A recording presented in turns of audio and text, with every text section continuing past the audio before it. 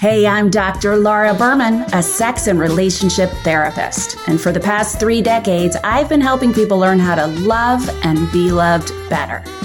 That's what we're doing here on The Language of Love, where I get to answer calls and emails from people just like you. My goal with The Language of Love is to help you discover more meaningful, emotional, and physical intimacy, and to help you build more awareness of how precious and sacred your sexuality really is. Be sure to email me or reach out with your very own love, sex, relationship questions, and I might just answer them live on the air. It's time we all become fluent in the language of love. I just wanted to spend some time talking about how, in my opinion, you can best use Valentine's Day and this occasion to really benefit your relationship, whether you're in one currently or want to create one moving forward. You know, Valentine's Day obviously is February 14th across the United States, even other places in the world.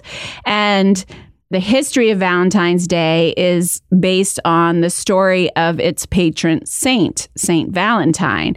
And the real Saint Valentine, there are evidently several versions of Saint Valentine, Valentinius, all different versions, who were martyred saints according to the Catholic Church. But evidently, the common belief is that, or the legend is that Valentine was a priest who served during the 3rd century in Rome. And when Emperor Claudius II decided that single men would make better soldiers than those with wives and families, because he felt like they wouldn't take as many risks, that emperor outlawed marriage for young men because he wanted them to go to war for him. Well, Valentine, realizing this injustice, defied Claudius and continued to perform marriages for young lovers in secret. And when Valentine's actions were discovered, Claudius ordered that he be put to death. Now, others say it was St. Valentine of Tourney. You know, they're all different versions. But in each story, it's because it's a story of someone standing up for love. And that's really what Valentine's Day is supposed to be. It's supposed to be a claiming of the importance of and the celebration of love.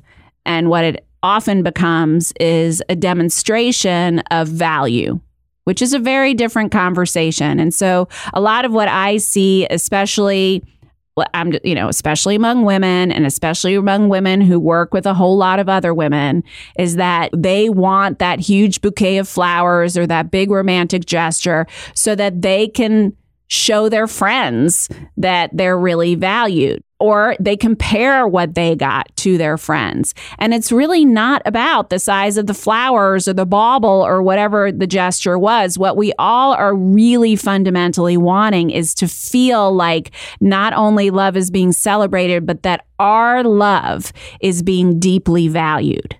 That the person that we're with is really grateful for our love, loves us deeply in return, and wants to celebrate that. Now, I also believe that every day should be like a Valentine's Day, right? Shouldn't be just one day a year that you're proclaiming your love and doing nice gestures for your partner.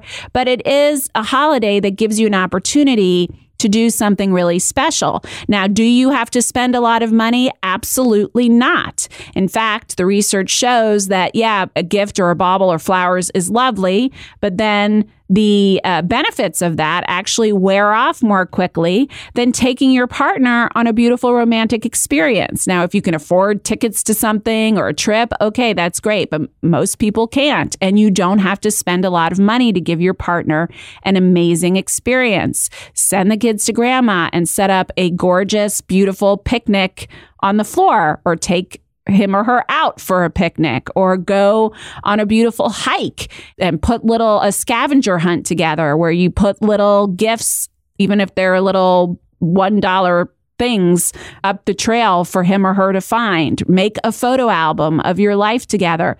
Make a beautiful and hilarious gift certificate book where you hand draw different gift certificates for massages, for taking the kids for the day, for giving them a free pass to go on a girls' trip or a guys' trip, and you'll stay home and take care of the kids. There's lots of things you can do that show your effort and show your investment. And I also feel that for couples in relationships, Valentine's Day, and this is how I like to treat it in my life too, is a great time to make relationship resolutions. So what I mean by that is that it's a great time to revisit what's working in your relationship and what you want to create more of moving forward. So here are some great exercises for doing that. First of all, one thing you can do, and I suggest you maybe even say this to your partner on Valentine's Day and offer it as an exercise you can do together, is to list 5 things that your partner does to make you feel loved. Look, Bumble knows you're exhausted by dating. All the must not take yourself too seriously and 6'1" since that matters. And what do I even say other than, hey? Well, that's why they're introducing an all-new Bumble, with exciting features to make compatibility easier, starting the chat better, and dating safer. They've changed, so you don't have to. Download the new Bumble now. Okay, now these are in the positive, so you don't say, he doesn't criticize me, right? You say, he points out things that I'm doing right and compliments me, right? So you say everything in the positive, those 5 things, and share them with each other. The other is to think about and list goals that you want to create for yourselves moving forward in the next year. Do you want to make a commitment to a weekly date night? Do you want to make sure to go on a vacation alone, even if it's a staycation at a local hotel, at least once this year? Because couples who go on a vacation alone without the kids actually have just one time a year for a couple of days, have deeper levels of intimacy and connection than couples who go on a weekly date night. So is it that you want to spend more quality time together, right? So positive goals that you may have. And the other part of those positive goals, if you're struggling or if you think it may be something that could devolve into criticism, is to make a list of 3 ways you most want to feel in your love relationship this year. So I most want to feel playful, adventurous, and passionate. And then you share it with your partner, not in the form of like, you're not making me feel this way, but these are the 3 ways that I most want to feel this way in love. And what you mean by that is that each of you are making a commitment to not only try to create more scenarios that create that feeling in your partner, and you're going to get clear on what those are, but you're also making a commitment as the one who wants those feelings to take some responsibility for that as well. So if you want more playfulness in your relationship, what are you willing to do? So when you present your list, you say, okay, I want to feel these 3 ways. And then with each of those 3 ways, you write down a few things that your partner does or could do, once again in the positive, or that you could do together that would support those feelings, right? So if it's that you want to feel more playful, maybe you're going to go to a fair or amusement park at least once this year, right? Or you're gonna go to a comedy club and laugh and then go silly string the neighborhood. I don't know. I'm making these things up, but think about because it's not enough to just say you want to be playful, because our partners don't really even understand what that means. And a lot of times we don't even understand what that means. What does it mean in action? What does it look like? What would be some scenarios that would really feel playful or passionate or exciting or cherishing or whatever that is that you want to feel?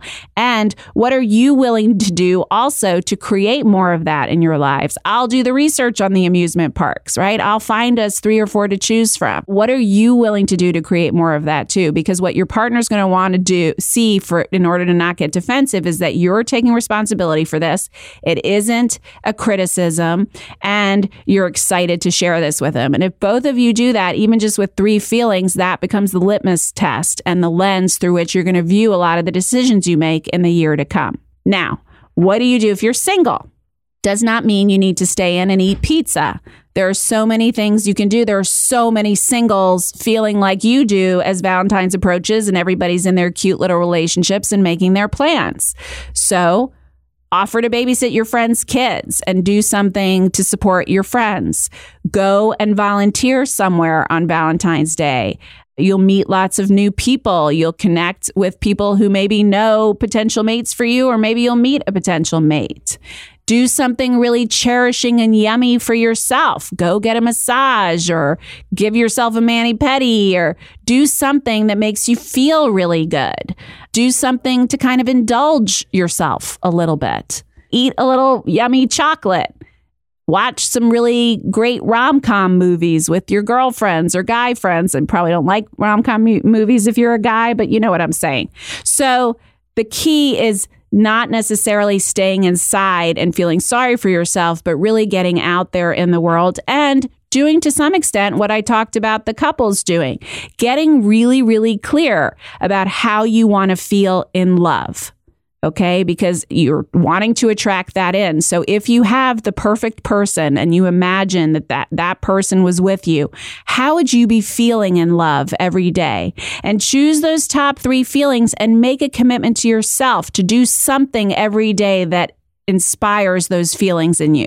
Because I can promise, if you are feeding those feelings that you most want to experience in love, I guarantee you will attract in people who also value those feelings, who inspire those feelings in you, who participate in those feelings with you. And if they aren't potential mates, they will know potential mates who you are going to be attracted to. So you are attracting in more of what you want when you live in those feelings, and you are attracting in and being attracted to people who are also aligned with those feelings. Feelings create our frequency. Frequency is energy. That's the secret of quantum love, as I'm always talking about.